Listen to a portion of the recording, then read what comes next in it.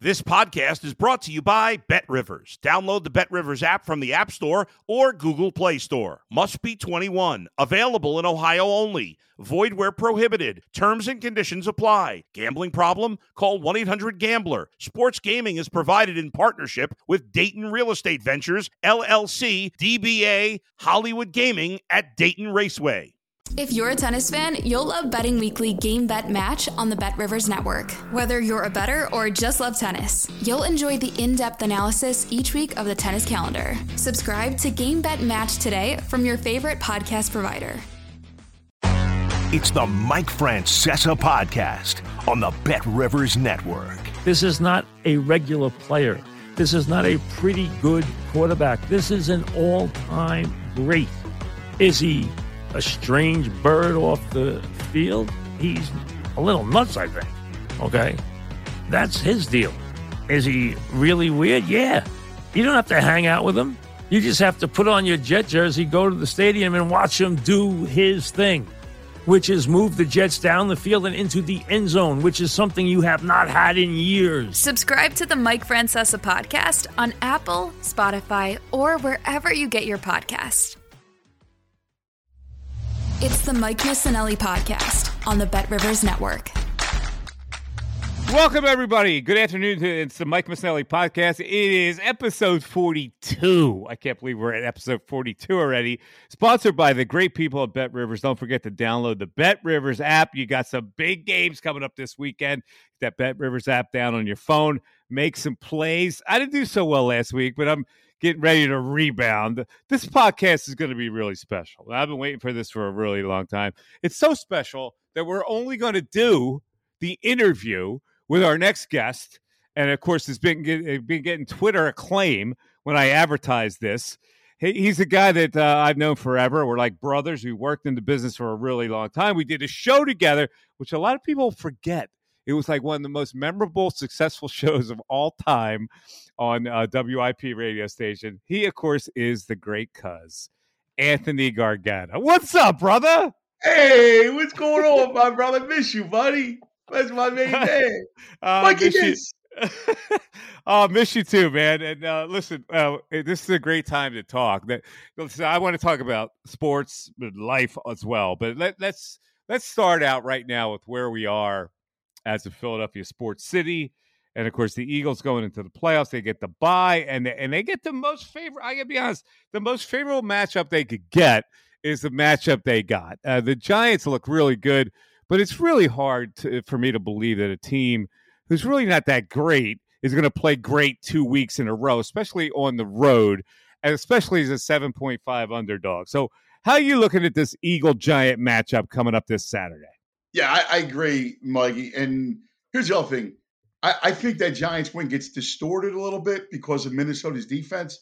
Minnesota's defense is not good, all right? And the Giants, they had their way. I mean, that's not a down-the-field passing team, and they were able to go down the field on them. They had to play 7 guys in the box, so they had to go to the light box. And the Giants controlled the clock. They controlled possessions. They did whatever they could. And the Vikings could do nothing. It was amazing. So I think, are the Giants better than when they lost to the Eagles 48-22? Yeah. They're healthier. They got some players back along both the offensive and defensive line. But I'm with you, brother. I mean, look, Giants, good team, great coach in Dable. They're not ready to win. They're not ready to go to an NFC championship game. And I think the Eagles are good. I think the Eagles have been undersold all year long. Yeah, I totally agree. I mean, the line at 7.5 really got my attention right away because no, really, people in Vegas are smart, and I thought, okay, the Giants are going to get some acclaim for the way they played. It would be 4.5, 5. When it started at 7.5, I go, well, this is like ridiculous. So here's the thing: the Giants, there are 2 factors in this game, and obviously it's the health of the quarterback and the health of the right tackle.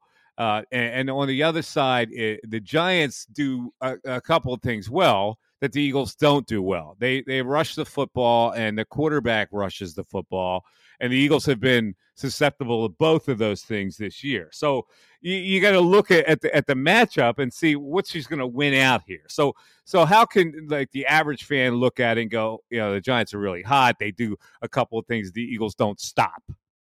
Yeah, except, you know what? Ever since the Eagles got Linville Joseph and Ndamukong Suh, I thought they really buttoned up their run defense. They play a 5-man front, and, the kid's back too. I mean, you got the big boy coming back too. So that rotation is so deep with their defensive tackles. So I think they're well handled. I think personnel-wise, they're in a good place defensively. My only worry comes with Jonathan Gannon.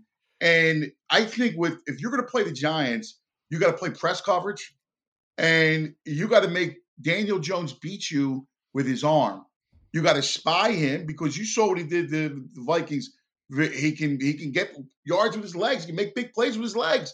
So you know what? Look at their receivers: Hodgins, Slayton. Did they strike Richie James? Did they strike fear? That's where you got the corners to do it. You got two corners that are excellent, right? It's Slay and Bradbury. This is where Gannon, I got to tell you, we're going to learn a lot about Gannon. Now, he may get a job, but as a coordinator, he has to play press. You got to crowd the line of scrimmage against that team. Yeah, he's not a press guy, though, and that's the thing that people worry about, and especially because their top corner has really been lackluster lately. I don't know what happened to Darius Slay, but he hasn't been great lately. So I think it's the safety play, because I Yeah. mean, when they lost CJ, right? That's a big loss for him, and I think he was hurt by the safety play in front of him.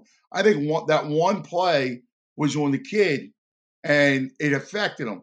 So you're going to get Chauncey, back. He's going to be playing the slot corner, I think, because Maddox is going to play. So I think he'll be there. But I think Slay will be all right. I'm not as worried about Slay in this situation, where I'm more worried about Barkley. And I'm worried about them giving up cheap yards, because, Dable's a great coach, great offensive mind. And what he's going to try to do is get cheap yards, right? He's going to try to get first downs.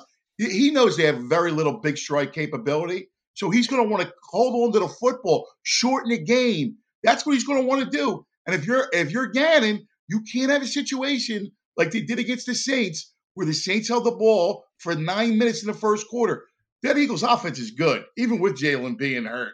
They're a good team, a good offense. They got to get on the field. They are, but let's look at it fairly. 2 games of Minshew, where he played the one game they scored a lot of points. The next game he was garbage, and then Jalen comes back and he was obviously hurting. The only factor for me is can they do the same things with that quarterback that they've done all year, and will he be willing to do it?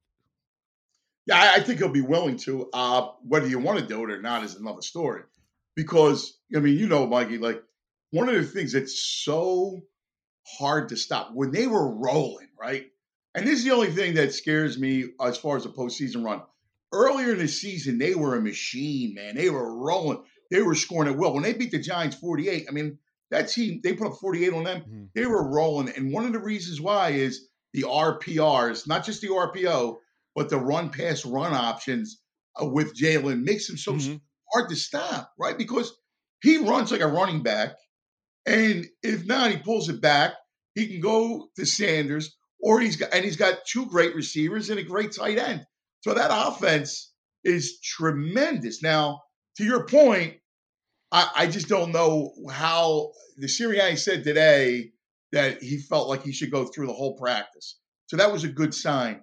But to your point, I don't want to risk running a lot of those RPRs. Mm-hmm. I got to play San Francisco, and I'm going to. Yeah, that's what I'm saying. Will they call the game the same way with abandon, because he's so much like, when he carries the football, he's so much a part of their success.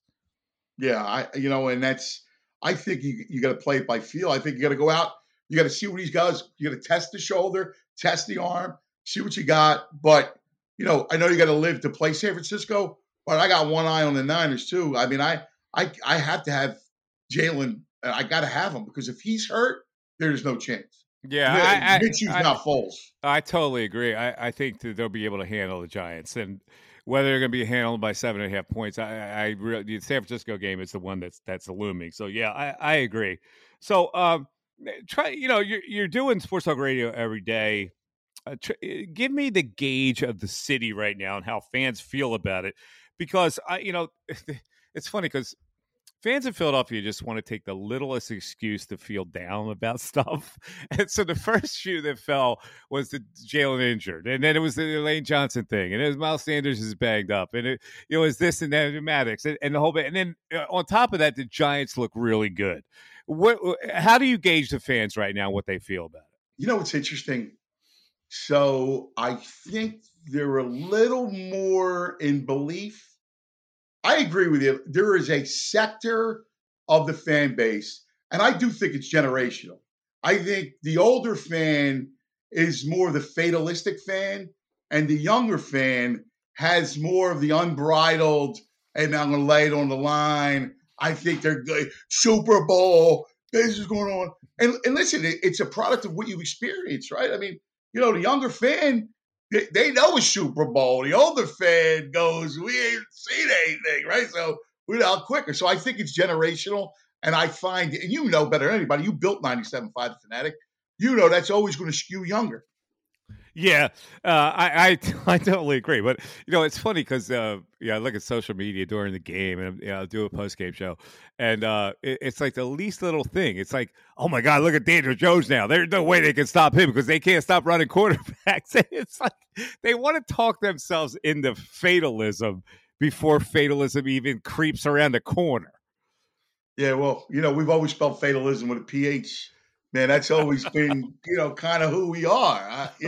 It's almost DNA. It goes back to the Quakers, in this way. Listen, they're 14-3. It was a weird season because there was not the rah-rah. Like, I remember, we played the anniversary of the Rams championship game. And remember when we were doing the show back at WIP, and it was, the early parts of Andy, and they were going to championship game. The fans were wild. Yeah. Now, is that product of that we had never gotten a Super Bowl, and now we have one? But it was met with a lot more fanfare. I agree with you. I think people are more guarded now. Yeah, they're definitely guarded. And what I would say to them is, they don't be guarded against this team. I mean, they're better than this team coming in. So whether they cover or not, they're going to advance. And then you worry about San Francisco. They're a whole other. They're a monster. So they're a whole other. If you want to worry, you worry next week because that team's good. Exactly. All right, let's talk a little bit about what I really want to talk about, because I've done a couple of interviews. I did one with Angelo, and I like to go back in time on how this whole thing that we were involved in evolved, and you came in like kind of in the in between time of Angelo and I, but we, a lot of people don't remember that we worked together for and had a really successful show. It's funny because it was brief, but it was one of the most successful shows they ever had at WIP. And then like things like I ventured off into various other areas. But like the backstory of you in the radio is really interesting to me, because we were both in the same boat. We both came into the business as journalists and writers, and we were both passionate about writing. And all of a sudden, this phenomenon of sports talk radio comes in. And I went to it because I was kind of frustrated with newspaper work, and I had a law degree, and I didn't really know what I wanted to do, and I wanted to try something different. You got into it in a different way. You were really a serious writer, journalist, and you wanted to be that.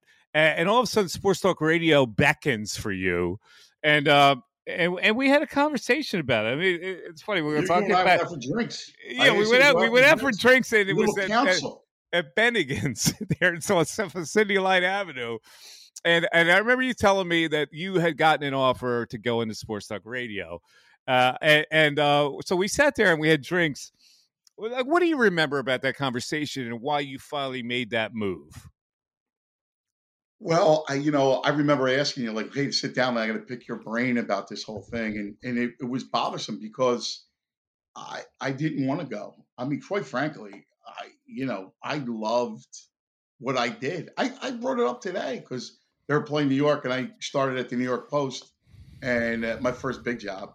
And I loved that job. I loved traveling. I traveled 300 nights a year. I'd sit down, I'd write 5,000 word, Sunday pieces. Like, I love that. And then I come to the Inquirer because I really wanted to be a foreign correspondent.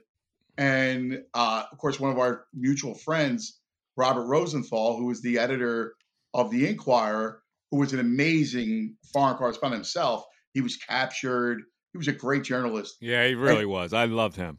He was the best, Rosie, wasn't he, man? Mm-hmm, yeah. Oh my God. So he was a pretty good softball player. You would never think it. Like when I saw him, it's funny because the Inquirer had a softball team when I was there before you got there, and we were good. We had a really good team. Sal Powell's on that team, and all of a sudden, like Rosie shows up at like workouts on a Saturday, and I go, "Look at this guy. He was dressed like he was like going to work." He had like an ascot on and all that, and I'm like, I'm an old ball player. And I go, what is this guy? And he's just roping line drives. I go, wow, this guy can really play. But anyway, I got off the point. He was a serious journalist. He was amazing. I had gone to I had an interview with the New York Times, and they said that before they could hire me, that I had to be cleansed because the difference. Not a lot of people understand the difference between a broadsheet and a tabloid. All a tabloid is it like the Daily News, where you open it. Broadsheet is the big fold paper. And so I had to go and get cleansed. And so, I go and get the job at the Inquirer, come home, and I love Philadelphia. Like, as much as I love New York, and like, it's interesting, the contemporaries are all, like, I go, I'm an idiot because I should have stayed. And I would be like Schefter, with millions of followers and all this other stuff. Shefty was, buddy of mine back then, and we covered the NFL together. All my baseball guys, Buster Olney, Kenny Rosenthal. These are all guys I covered ball with. Woj, I was close with Woj. And so, but I love Philadelphia. Philadelphia. I love Philly. Philly, loved it. I wanted to come home. And so anyway, I'm at the Inquirer, and Tom Bigby, I do a fill-in with Glenn, and Jody was off, and I do the fill-in for the week, and they offered a job. And I was like, oh, man. And of course, everybody's like, you got to take it. And, it's what the newspapers get paid dirt anyway. You know that. Yeah. And by the way, we were all like, it's funny because we all loved the printed word. We all grew up and worshipped it, and the Inquirer made us feel like we should worship it. And yet we were looking at our paychecks going, oh man, we got to make some money in this world, right? Yeah, exactly. No, that's exactly right. And that's what you said. You said to me, and I remember the conversation, and you said, listen, the writing piece of it will never go away. Like, that's a skill that you have, and you'll always be able to write. You may not always be able to make this kind of paycheck when you're getting into, comparatively speaking. It was not compared to newspapers where it really is nothing. And you're like, listen, hold on to the skill, and worst comes to worst, you'll always be able to write. It's not like, you try it and you thought it would work. You said, I think. I thought you were really perfect for it to come in. I really wanted you to come in because let's face it, you were Philadelphia, and that's what Sports Talk Radio was. And Sports Talk Radio, when it's at best, is just very regional, and people live their lives through it. So, like, I don't think it works on a national level as much as it works on a local level. But before you even got to the Post. And like I always say, the cover and the hardest job for anybody to cover is a baseball beat, and you did that. But you started, like, it's funny because I just tell the story of how we met in the first place, and then I'll go through your career because you went to Chicago before you went to New York. Yeah. So I think we're very similar. Like, we grew up, loved sports, loved playing sports. Athletes, loved the games, and we both loved the word. And so I always knew I wanted to do it. And you had to build, if you remember, you had to build a clip file. And a clip file is basically bylines. And it was, back then, I used to spend hundreds of dollars on copies, like mimeographs back then. That's what it was. And you would put together your clip file, and you're constantly updating your clip file. So I would freelance, and I would write for anybody. I call people. I would. Yeah, you went to Temple, and at that point, Yeah. like it's different than it is now because anybody can start a blog and like. But No. you had to really earn a job somewhere. There was you remember this thing? There was a book. It was the Associated Press APSE book of sports editors, right? And it listed their phone numbers, right? And I would go through the phone numbers and call. Hey, would you want me to cover a game? So anyway, long story short, I'm covering a basketball game, the A10 tournament, and I was covering it for a paper in Massachusetts. And back then, this is pre-internet, you would send your story through these toggles. What was it called? It was a Radio Shack little computer that had a screen that was 2 by 6. 2 inches by 6. So your copy would actually print out on the screen, but you couldn't read the entire copy. It was like you were doing 3 lines at a time. And it was, this is what, like, they first came into the electronic era. And you would send your story back by these couplers that you would hook up to a telephone. And I was confused by it. So much less somebody coming in knew. That was my regular tool, and I still didn't know how to do it. And you're covering the NCAA tournament at the Meadowlands, and you're completely clueless on how to send your story back. To people you got extra colors. So I go and introduce myself to him. And Mike Missanelli. And he goes, yeah. I go, I'm Anthony. I'm from Philly. Blah, blah, blah. Help me out, man. I got to send my story. You got the story written, but you don't know how to send it, and you're on deadline. No idea. And you're waiting, and they're waiting for your story. And just like you go, okay, I'll take the job. But you wouldn't like to think of then how will I file the story? It was okay for you to just have the job. That was good enough. You'll figure it out later, right? That was the beauty of you. That's life. Listen, you're doing that with wine. Yes, exactly. So you you wrote the story. You covered a game. You got all the steps down. You covered a game. You write the story, but you don't know how to send. It's beautiful. No idea. So I'm there. I go, okay, man. This is what time's your deadline? You go, I go, all right, here. You put your phone here. So that's the first time we met. Now you were like back then. You were tattooed up. You were ear-ringed up. You were but you were a Philly guy. And I go, hey, I want to help this dude because he's he's really excited to do it and earnest about it. Yes. And that's what impressed me about you. So that's how we first met. So then you take a job in Chicago, and because you go you're a fish out of water. You're out of Philly, but you go to Chicago, and you move into a place. And I know your family history. I know how lovely your mom was, and how you were her little Anthony and a whole bit. And you go to Chicago, and you just set up shop. You buy a beanbag chair. That's all you freaking had. You were like De Niro in Heat. I mean, excuse me, he had this apartment. He had one beanbag chair. That's what you had. I mean, TV on the floor. You go to Chicago, and you start your journalistic career, and it's beautiful. And somehow you get an interview with Michael Jordan. Now, see, only you could do that because you. Well, this was later. This was later. Okay. And Jordan was with the Post. So I had befriended Jordan. Well, he liked me. Oh, okay. So we were in Chicago. You befriended him. Yeah, he liked when I was in Chicago, he used to get a kick out of me because I'd walk in, don't mind, Yeah, because you would wear a tank top. And you're tatted up, and you had earrings all over the place, and he never saw anything like that. I mean, you're a Philly hardcore guy, so you walk in. So he attaches with you. So years later, you go to the Post, and you go, okay, I got to know with Jordan, and you were going to do a feature story on Michael Jordan. This is like an ultimate assignment, and it's a big time thing because you're at the New York Post. Now, as far as I can remember the story, you show up. Jordan was a big time golfer, which meant he was a member of exclusive clubs. And somehow he agrees to do a story with you. It's a beautiful story. It was really easy. It was just meet me at the golf club. And I go to the golf club. It's it's exclusive, the whole thing. Now I'm not a golfer, as you know, and it was hot. It's Chicago, right? So it's summertime, whatever it was, and it's hot. And I think, I'm gonna ride around with him. I wasn't going to play. It's a perfect way to do a story. You're riding around in a golf cart with him. You can really get to know a guy on a golf course, and here you are riding in a golf cart with Michael Jordan. Yeah, it's and then of course I was wearing a tank top. Yeah, a tank top. So I had to go buy tank top and shorts as you walk into this exclusive. So I had to. First of all, he takes a look at you and says, "What? Go buy a shirt." He starts laughing, right? And so he starts laughing, and there was a bunch of dudes and whatever. I don't mind being like, I'm just like whatever. I'm like, oh, it's cool.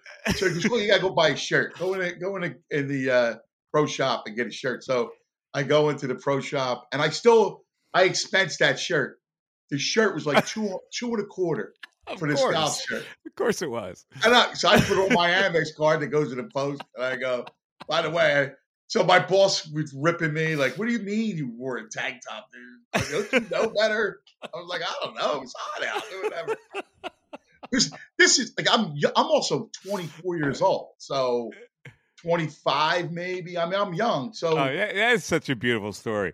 But see, a guy like Jordan like looks at that and goes like, you're not the average douchebag who wants to interview me, right? You're like you have a soul to you, so you probably got a really good story out of that. Yeah, I wrote it. It was great. I loved it. I still love that stuff. Like, just kind of, I sat with Pat Riley at his house. I did, Dan Marino. All those people at that time, whoever the big names were, I got to go sit down with them. And that was Barry the best Sanders, part. I followed Barry Sanders around.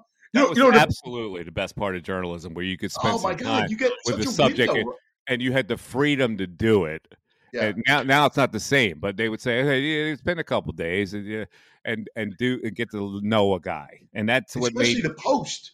Our budget, our sports travel budget, was like $9 million a year for the whole staff. That's amazing. I would travel everywhere. I would go. I'll never forget. He goes, "Where?" My boss goes, "Where you at?" I go, "I'm in L.A." Oh yeah, he goes, go to Seattle. I want to read about Dick Griffey. All right. Yeah, it was great. As the newspapers had money to burn back then, I tell people stories they can't believe it. They go, I remember I tell the story all the time. Kenny Anderson played for Georgia Tech from the Bronx, and he was like the national sensation. And they tell me like the night before, go to Atlanta tomorrow. Do a feature on Kenny Anderson. And you hop on a plane at 7:00. You get to Atlanta. You meet with Kenny Anderson for a couple hours, and you ferret out as much information as you can. You get back on the plane. You write a feature story, and you had 2 days to get it going, and it was fantastic. It was the best of journalism because you spend some time to get to know somebody and really put some thought into a piece that you think that people are really going to like. That was the essence of what I liked about journalism. You're so right. So it's funny. I mentioned. So I'm trying to get Eli Manning for the show, right? So when Peyton was at Tennessee, I go to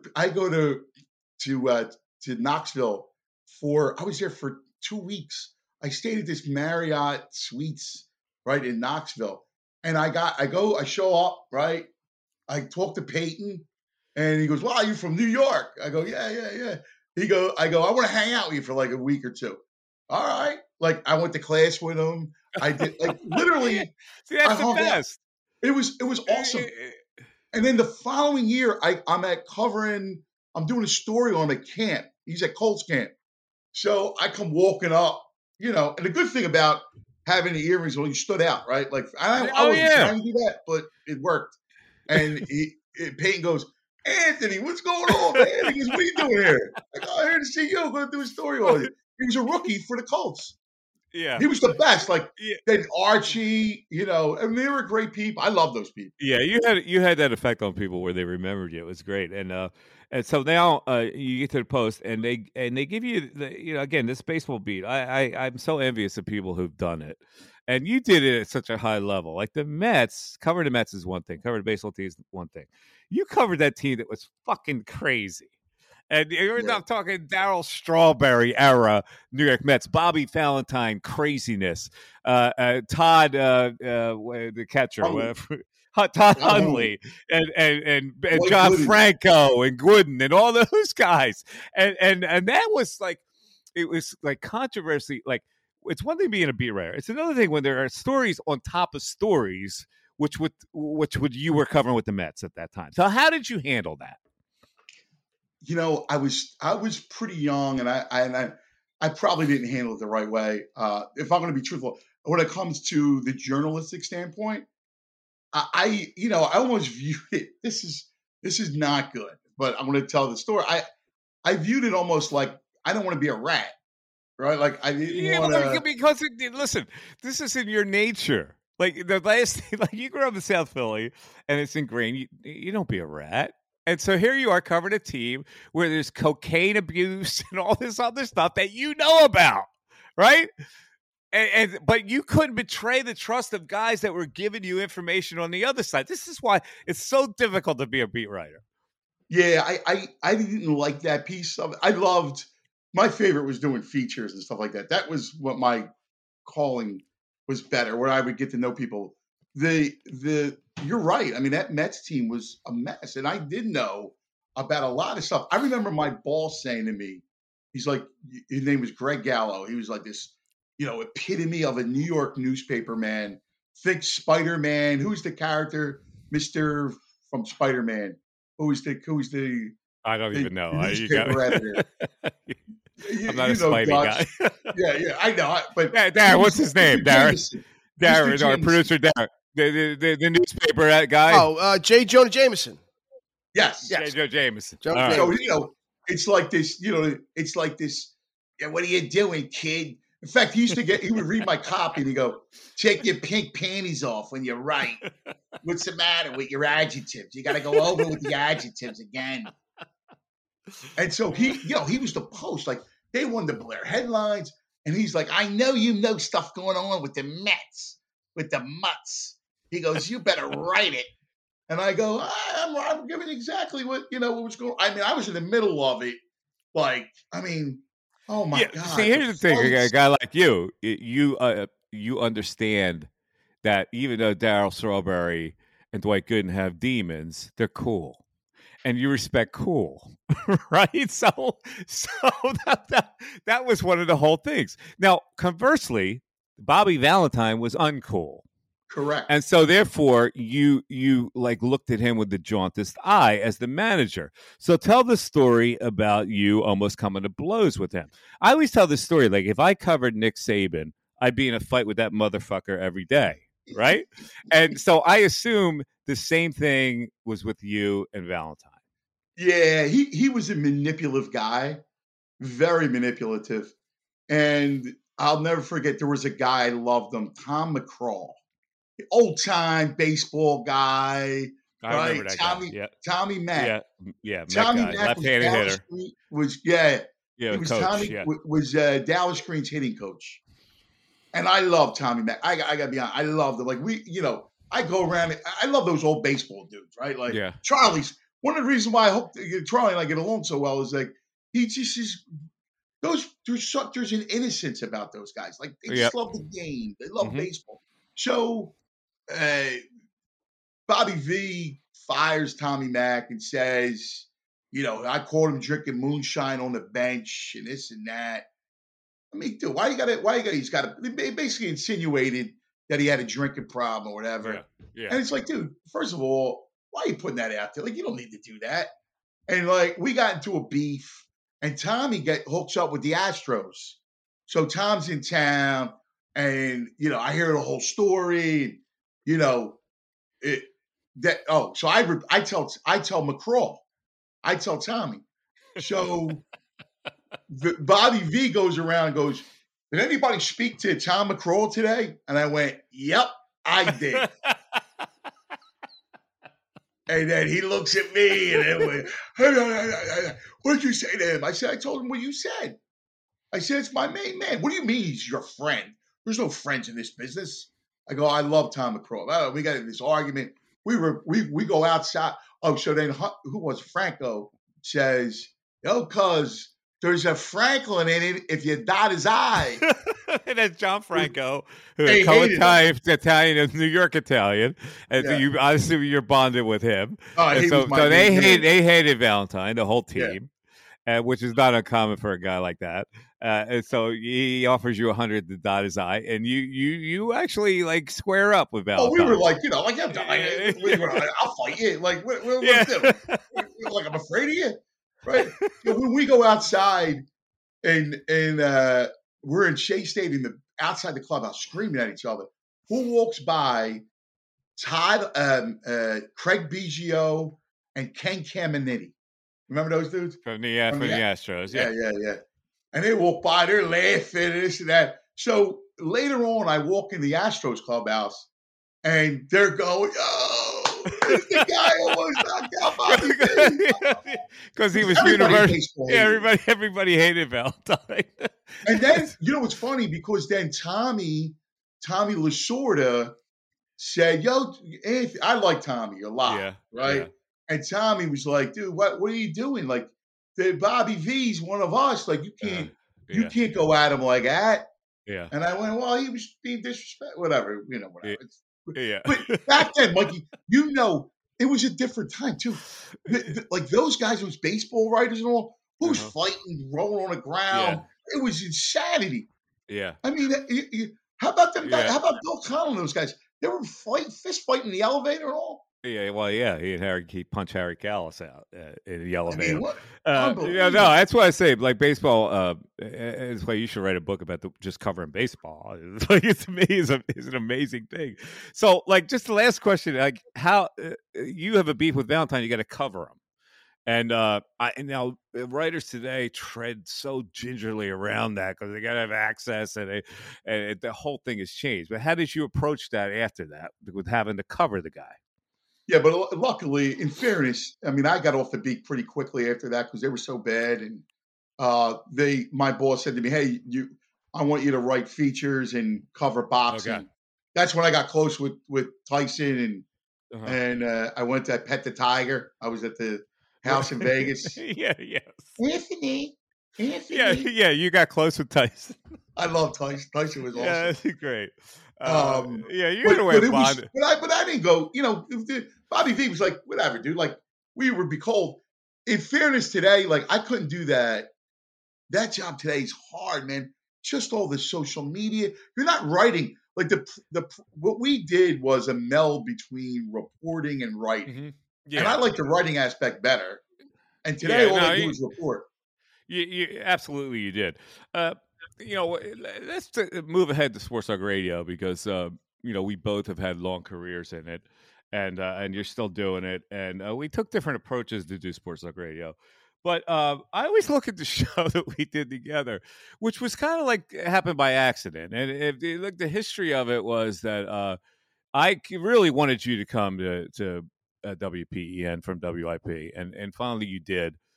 And I was doing Evening Drive, and at the time, I think I was still working with Steve Fredericks, and they changed it up and tried to put me with Eskin. And then when they realized it wasn't working out because we hated each other, and I just couldn't. And you knew every day that I was suffering with it because I just couldn't understand like how the guy wouldn't understand the concept of how to do a show as a team instead of an individual. And finally, they said, I got to tell the one story. All right, I would walk in because we did a crossover or whatever, right? Yeah. Then I would walk in, I'd hang around, and I would talk to Mike. And I'd walk in the studio, and then Mike would have the newspaper, and he would be like on one side like this. Eskin would be on his phone, and Eskin would be over here. And they literally did a show back to back without looking at each other. It was the most bizarre thing. And then, like, I'd walk in and, "Well, you want genius?" And then the next thing Mike would go, like, he'd make the face go, "What? This moron doesn't know X, Y, and Z, whatever. Tell him." Yeah, like, it was not a good. It got off to a bad start because I really, I love Steve and he was like a mentor of mine and we got really close and they kind of dispatched him at the end of his career and threw him to evenings and threw me in with Eskin, which I didn't want to do, and because I knew that he just couldn't do a show with another person, and so I went into it with a bad attitude probably, and it didn't get any better. Because and people thought that it was a good show because we hate each other. And at the end of the day, it's not a good show when guys can't blend together because you have to kind of like it's a give and take, and you have to kind of play off somebody and make it entertaining. And he had no concept of that. So anyway, the dynamic changes, and they realize that he can only do a show by himself. So they put us together. It was a hard transition for me at first, being an evening drive guy, but we really had a good show. It lasted briefly for reasons that are well, I just think because of I got another job. WMMR came in and gave me a job, and the story of the show was like they were paying me evening drive money, and now I was on midday, and they didn't want to give me a new contract. So basically, I was working on an old contract, and I was a free agent. So MMR kind of swooped in, and I didn't have any restrictions at all, and I took their offer. And that's why I left. But I was crushed. I know. And I was crushed too. I didn't really want to leave. It was like the lure of bigger salary was just too much for me to turn down. But we had set like numbers records for a midday. So, like, why do you think that we had such a great blend? Well, easy. And you said it about the relationship. The radio is the sum of all parts, right? You know, it's what comes out of your speaker is its own organism, and it's created by the two people and the producer that's there. So it's something I've always told these program directors, it's impossible to understand chemistry, right? Like chemistry just has to happen. And in our case, we had, I thought, an incredible chemistry because it was very brotherly. So the familial aspect, I thought, worked really well. You know, the fact that, you were like my older brother, we would hang out, have drinks together. You know, there was no competition. Like you and Eskin were competitive, right? Like, so you would compete for the same kind of status or stature. Mm-hmm. Whereas there was no competition with us. It was just, we were having conversations and we genuinely enjoyed one another's company. And, so it wasn't like going to work. It was like hanging out with your buddy, but there's a microphone there. And it was like, I didn't have to feel, I never forget, at that point, I was like leading a show is a big deal when you haven't done it. Like when you're the lead and then you would be like, listen, do it once a week or do it because you always led. And I just was there and, whatever. We'd have our conversations, talk sports, talk life. And what also worked was, we were able to talk about life, right? Really fun conversations. So the audience knew that we were sports heads. So you come to sports radio for sports, but it has to be somewhat entertaining. And so you just can't talk, batting averages every day, right? So, there are times when there's nothing going on and we would have these conversations about books, movies, whatever, TV shows, drinking, food, all women, like whatever. And it was this guy talk thing, which you had already mastered. Yeah, because I thought that was the essence of what radio, to be really successful, you just couldn't talk about X and O's. And it's funny because kids come up today and they think because they know sports, they can make a good show. But it's so much more than that at Sports Talk Radio because you're entertaining people for 4 hours. So you got to talk about things that they also relate to and talk about, even if it's something as simple and fundamental, because we share the same thing. We have an Italian heritage.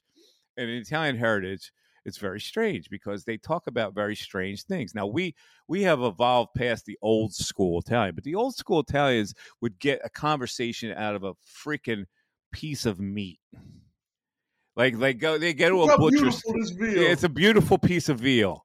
Like, it would fascinate me like that's what a conversation would be. And so we would look back at those kind of things and try to make it into a modern day world. Like this is how we grew up, with people that were so simplistic that they were thrilled by a really good cut of meat that the butcher carved out, right?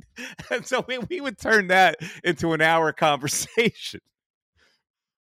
It was the greatest. And what's funny? I think back, and sometimes I think it's in our DNA because I find myself, Daddy, come here. I'm talking to the kids. Dad, come over here, Dad. Look at this. Look at this piece of meat. Incredible dish I just made. And they're looking at it going, all right, like whatever. No, and I all of a sudden channeling my grandmother, like, why am I saying this dish is beautiful? You were great. I used to love your stories because you're great. The females in your family were so doting on you. grandmother, mother, Yeah. the whole bit. And I didn't have that. Yeah, and Cookie, the whole thing. Like they would iron your underwear. Oh my, Oh, yeah. Anthony, you got to should go see, like, like, Saturday night. Anthony doesn't like this, so I have to cook special for him. Like, Yeah. It used to crack me up because I used to get punished. Like I used to go, I don't like this sausage because it's got fennel in it. And they go, yeah, well, guess what? You're sitting there going to eat the freaking fennel. Like, you're not leaving the table. You go, oh, my God, no more fennel for Anthony. It makes him sick, right? It's true. It's classic. I don't know the differences from the South Philly and how you got doted on and how I grew up. But we were in the same Italian cocoon, and we would tell these stories. Like, I would tell stories about my father was so frugal that he would fuse soap. Yeah, Like that's the best. the slivers of soap. The slivers of soap. Now, I was a younger school guy. I go, listen, when the soap gets to that thin layer, it has no more essence. I would try to explain to him, like, you can't fuse no essence and no essence to get essence, right? It's cool. That's a conversation we would have, right? But, like, those are conversations we would have. And here's one of the best shows we ever did. The NCAA tournament was on, and we're on middays, right? So the tournament has the games on midday, and we're in the studio and we're doing a show, and we go, like, the games are on. Nobody gives a fuck about what we want to say today, right? So let's just talk about the games, and we'll react to the games like we're reacting like a bunch of guys at home. Go, oh, look at this team here. Oh, look at that shot. And it was craziness that we did that for a whole show. Right? We turned that into a show. You know what that show was, Mike? That show was the seedling of the Manning cast. That basically it was. That's what it was. It was the Manning cast. We had Primos. Primos was in the beginning. I remember calling them. They came up. They dropped Primos off. In fact, Mark Rayfield came in and hung out with us. He did. The general manager of the station was Mark Rayfield. He loved it. He was yeah, he did. And he didn't know we were going to do it. And all of a sudden, he figured out, well, you know what, this sounds pretty good. so that's the way it rolled. Now, I remember there was just one acrimonious, not really acrimonious, but we went back and forth on it. It was the T.O. issue. And you hated T.O. and what he did. And I said, the Eagles, how could they not figure out that this insane guy was going to do this? Like, that's the way I looked at it. Like, I took it at a different level. Like, when you hire an insane guy, how do you expect him not to be insane? So that was my beef for the whole thing, right? Yeah, no, as usual, you looked at it from a really interesting perspective, really from 50,000 feet, which was, I think I was looking at more elemental, like, dude, messing up the team. You act like a goofy, you ruin the whole season. Yeah. What are you doing? You got to act right. But the point is correct. Like, you can't win against an insane person. You can't. You just can't. So if you're going to take on that risk, then you got to accommodate the risk. And that's where I thought they were wrong. And I remember us going back and forth on it. And it got pretty heated, which was great because we could do that and then, like brothers, at the end of a show, hug. Now, there were a couple things I need to bring up because people remember this because it's brought up to me all the time. And you were working with me during a couple of really interesting times. One is where I got fired. But the first thing was the David Akers thing. Now, we're doing the show together, and I had this acerbic wit about me, and the Daily News comes out when the Eagles win the game, and David Akers, with a pulled hamstring, kicks a 23-yard field goal to win it. Now, you might have thought like he survived the most vivid battle in Afghanistan mountains after he kicked the field goal, right? And so it's like when you said, like, these news anchors, like they do like a cat in a tree, and it's like Vietnam, right? And like he overplayed, and the picture in the Daily News was him resting his weary head in the bosom of Donovan McNabb, right? And he kicked the 23-yard field goal, okay, with a tweaked hamstring. I thought it was overblown a little bit, right? So we do the show, and I go off on it, and I think Jeremiah Trotter is listening to the show. He calls in about it, And he was trying to stick up for Akers, which I found hard to believe. He's a linebacker, one of the toughest guys ever, and sticking up for Akers. And then somehow it gets translated to Akers that I'm ridiculing him. And he calls into the show. Now, what was your recollection of that exchange? So remember, I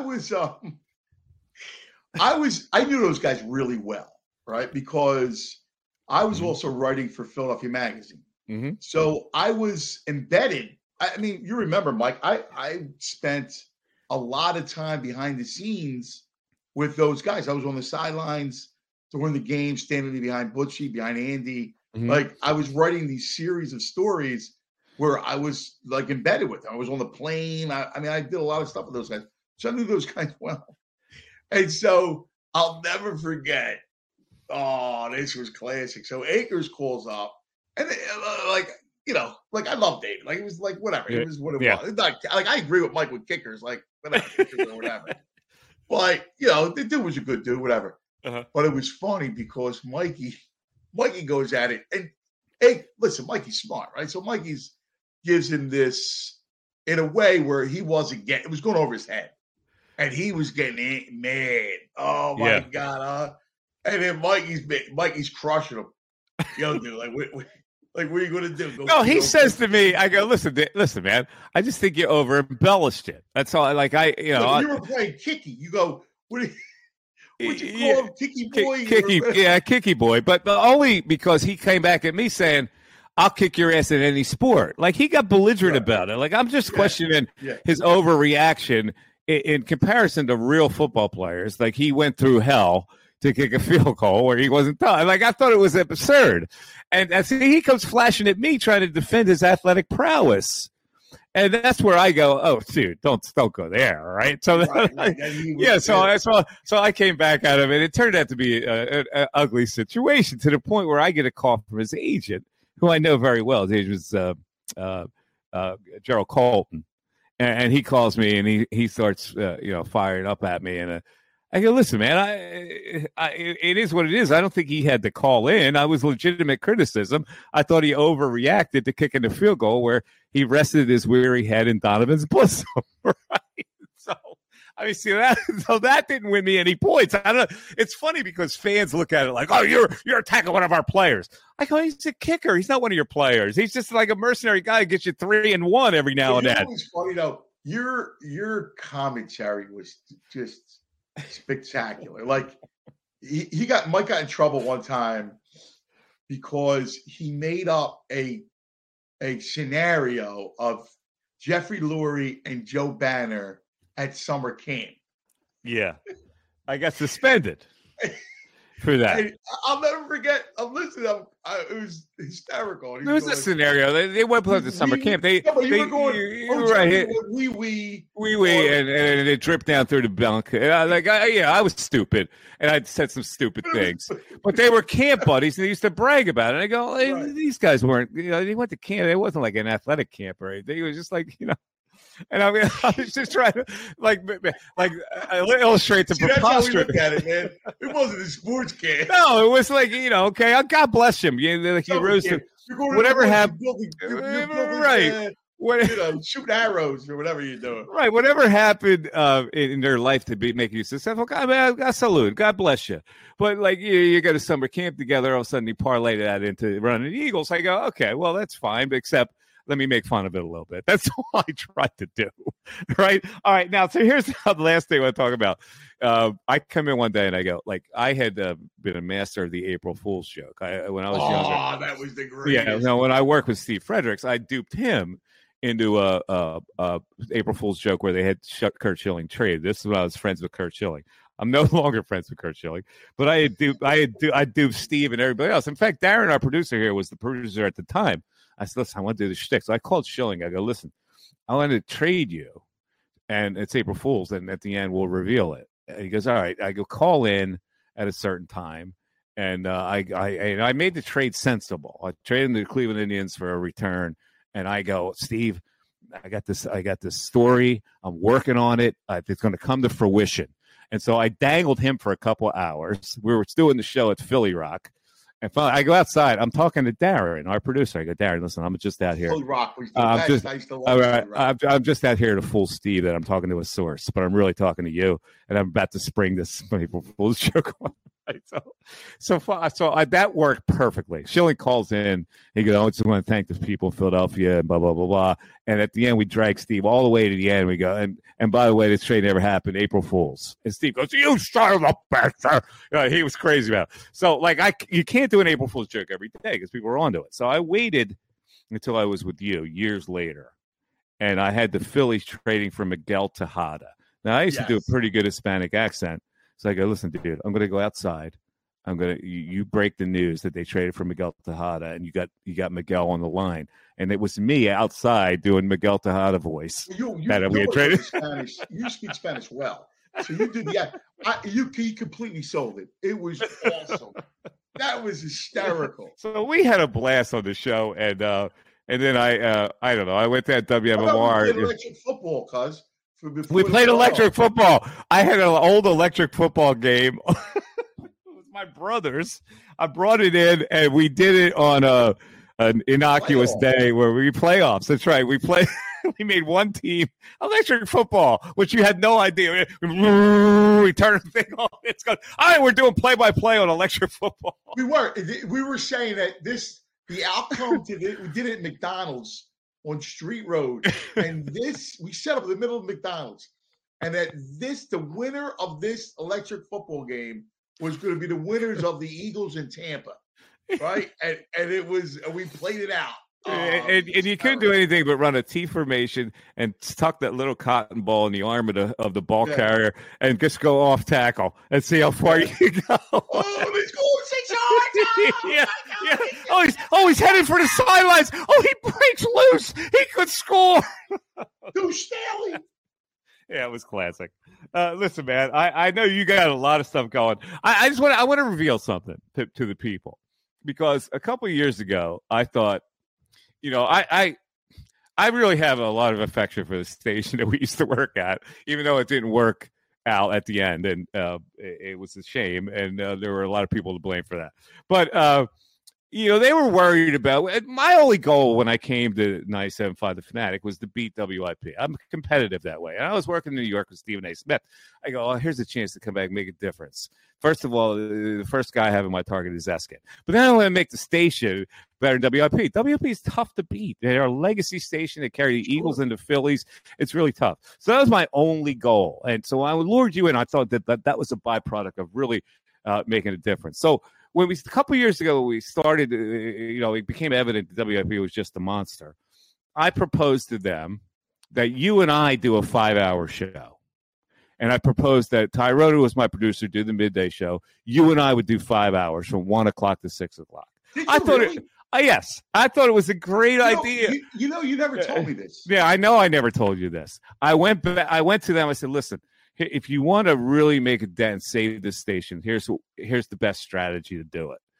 And I could not believe they weren't receptive to it. So I just wanted to tell you that. Wow. I thought I was willing to sacrifice whatever I was doing in the afternoon to make a really good show, to make the station viable as possible. Wow, and I thought that us doing it from 1 to 6 would have done that. And they were so not insightful that they didn't even blink at it. So I just wanted to tell you that. They didn't take that seriously? No. And it's a shame. And I just wanted the people to know that, when you see the station now, I feel really upset about it. I got there on the ground floor of that station, and we worked to make it a really good station. And look at it. I'm just. Listen, I said it on the air the other day because we did the All-Star Day. And, quite frankly, I started the show. It's not the same. I mean, Mike built the station. I miss Mikey Miss, and it feels empty without him. And I started the show that way because that's exactly how I felt. And it didn't have to be that way. I know a lot of people don't know what's behind the scenes, and maybe one day I'll tell it. I don't know if there's any reason to tell it because it only looks like it's sour grapes for me. But I don't. I don't understand what their logic was in not wanting to offer me a contract. That's the only thing. Like, I go, what? Like, what are you gaining by doing that? And it's a shame because I really have an affection for the station because I was there in the ground floor of it, and I want to see. No, I know you felt very connected to it, very almost like it was something you created, which you did. I get it. They want to save money. They want to do that. I get it. That radio is different, and for all of us now, it's not the same. But I have to tell you, I do miss, and not just to because we're going back in time and we're being wistful, but it was those WIP days were fun. I got to be honest with you. You know what the essence of this business is. You interact with people on an everyday basis, and that's the essence of it. And you feel talking to people 4 hours a day, you're engaged with it. You get immediate feedback, and that's what I really miss about it. And I love this podcast. Like, I could say anything I want here, and I've tried to open it up and make it really listenable to people and have great guests like yourself. But like during these exciting times, I really do miss the day-to-day interaction of callers. Yeah. That's what really got us going, and going back and forth with callers and point counterpoint and making an argument. That's what really interesting. The love of them. I mean, quite frankly, like I'm a chat. Radio. I always say this: that radio is a warm medium. Writing, which is my first love, is cold. Right? I write, people read. That's it. Radio, it's interactive. It's these conversations, whether it's us or with callers that we've talked to for years, dude. Like, who called, like half the, there's callers that call up and that have called you and I like 20 years ago. And think about that. 20 years ago, they were calling up, and I'm still going, oh my God, love you, man, and this shit. I know, and there are callers like I've lost track of a couple of people who used to call a lot. Keith from West Oak Lane, man. Keith from West Oak Lane's great. Like, I don't know, Bob used to be a caller. I remember Bob, Southern Bob. I have a feeling that Bob passed away because I tried to text him and I didn't get a reply. But all the guys that have been with us for so long, Bernie hopefully is still hanging in there, and I missed keeping up with those guys. They become part of your life, and I miss being able to look at you and put a cigar in my mouth and go, "Oh, I know about making a restaurant. Well, I don't know how to make a restaurant. I heard, no, sit down and order the meal. Yeah, I'll put the cigar in my mouth." And we would do Goodfellas, and the greatest movie that we ever bonded with was The Public Enemy's Village, where we just throw lines at each other out of the blue. The Gargusos never made it talk mucho. Anyway, the guy coming out of the OTB, what are you doing? I'm waiting for what? Wait for work. Listen, Charlie, I'm not going to bullshit you. I'm down 35% of my business. You creep, like stuff like that. We're going to be erasing this in Phoenix. All right, listen, man. I appreciate you spending some time with us. I can't thank you enough. I love your continued success. Keep rocking it down there, man. And listen, we it's been a long time since we got together, had a beer and a cigar. Yeah, we got to do that. We got to see the kids, man. The kids. I know. It's amazing because Anthony and I worked together. You were childless, frankly, and all of a sudden, if there's anybody that should have had two boys, it's you. And you're living now with two boys, and little Mass is a great baseball player. Anthony's a football player, and you're living life like right through them. That's a beautiful thing, and you're so involved in their life, man. It's great. Anthony, I would have been saying hello to you. Anthony, get over here. Come on, Dad. Come here for a second. Hurry up. I gotta go. Hey, Uncle Mike. Uncle Mike. Come here, Dad. Now, that's the great indication because people go, why are you calling your son's dad? They don't know in an Italian family, fathers call their kids dad. You see it in casino. How many pancakes you going to have, Dad? Right? When Pesci says to his kid, right? Casino. I call my daughter's dad. Come here, Dad. Where you go, Dad? I don't know what it is in Italian families. In Italian fathers say Dad. Where's Anthony? Where is he? Come on, Ed. Yo, Ed, what's up? Hi. What are you doing? Yo, Uncle Mike. Hi. I like the hair. Brother. Keep it like that. That's a good look. Thank you. All right, brother. What size sneaker you wearing? 13. Oh, Christ almighty. 13. Oh. Show me. So 13. How old are you, Ant, these days? 13. You're 13 wearing a 13 sneaker? You're like Shaq, for Christ's sake. Oh, man, listen, best of luck to you. That's a monster kid. So you're telling me you're 13 years old now? Where's that from? Oh, that's from Midnight Run. Yeah. The line is, are you in the 8th grade now? You're in the 8th grade? Are you in the 8th grade now? Nah, sweetheart. I can't, sweetheart. I can't, sweetheart. I can't, sweetheart. The greatest. Where's Massimo?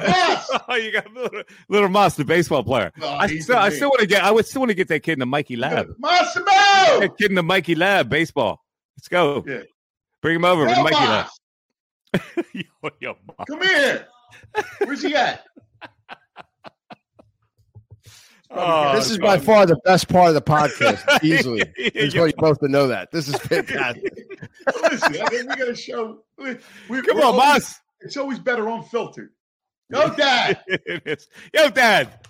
Let's go. I got a beautiful piece of meat over here. And by the way, look at this piece of meat. I'm coaching his basketball team. Oh, you get basketball now?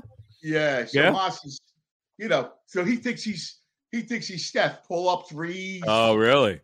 Yeah, no, he's the point guard. Uh-huh. So he's taller than everybody, but I make him the point guard. Come here, Dad. He plays the whole game. Dad, listen, I need you to do this, man. That's the best. That's the best. Anyway, all right. Love you guys, man. Love you too, man. Hey, take care, and we'll talk. Thanks, brother. All right, that's the great Anthony Gargano joining us today. See, this is why I didn't want to do any other thing on this podcast except go straight into the interview. Darren, what do you think? How did that work out? Yeah, it was great. I laughed for 60 minutes. The stories are great. And, I mentioned this briefly, but, that's why you two worked in radio, because you got to share. To have a partner in radio, there's two things. You can't argue with malice, and you got to share a sense of humor. Yeah, and that's you guys had that all the way. We had a lot of fun working together. All right, so that's the Mike Missanelli podcast for today. Now Thursday we'll get deeper into the game. Obviously, they're playing the New York Giants. I got to be honest with you. I'm talking to you on a Tuesday. I have no fear about this game whatsoever. There's no way the Giants play two good games in a row like they did. So 7.5 point favorite. The Eagles, I think, win by double digits in this game. We'll talk about it. We'll analyze it. Coming up Friday, we'll do the podcast Fridays. We go right into the weekend as the Eagles play the Giants on a Saturday night game. And, of course, we'll do the post-game show as well, Seth Joyner and Derek Gunn. So everybody have a great rest of the night, great rest of the weekend. I hope you enjoyed this on the Mike Missanelli podcast. You can subscribe for free. Just go to wherever you get your podcasts, Apple, iTunes, Spotify, Amazon, Google. Subscribe for free. It'll come right to you. We do it twice a week, and we have a lot of fun. You can reach me on Twitter, MikeMiss25. You can email me, mike@mikemiss.com. Check out my website, mikemiss.com. I forgot I got a winery called Natali Vineyards where you get some great wines, and we'll try to do a show there one of these days at Natali Vineyards. And if you're interested in the children's book, I think it's listen, I'm proud of the children's book. I know it's not a big selling book, but whatever is sold, 20% will go to animal shelters. I feel that deeply about it. And it's a children's book called The Adventures of Shima and Sheba, based on my dog and growing up as a dog, but really growing up as a kid and learning some lessons when you're a little kid. It's for kids that just learn to read, or parents who can read to them and read them a bedtime story as they go to sleep. So everybody have a great rest of the evening. Anything else, Darren? Did we forget anything? Are we good? No, we're good. Paul Hembekides, ESPN, will join us on Friday. We'll have Hembo on Friday. The Hembo stats coming into this game, which normally Hembo's got to see. Listen, he's an Eagle fan. So the stats he's going to give you, going to favor the Eagles. You want to look forward to that on Friday when we do the pre-game show on the Mike Missanelli podcast on Friday. Everybody have a great rest of the night. It's Mike Miss. Have fun. I'm out. Thanks for listening to the Mike Missanelli podcast on the Bet Rivers Network.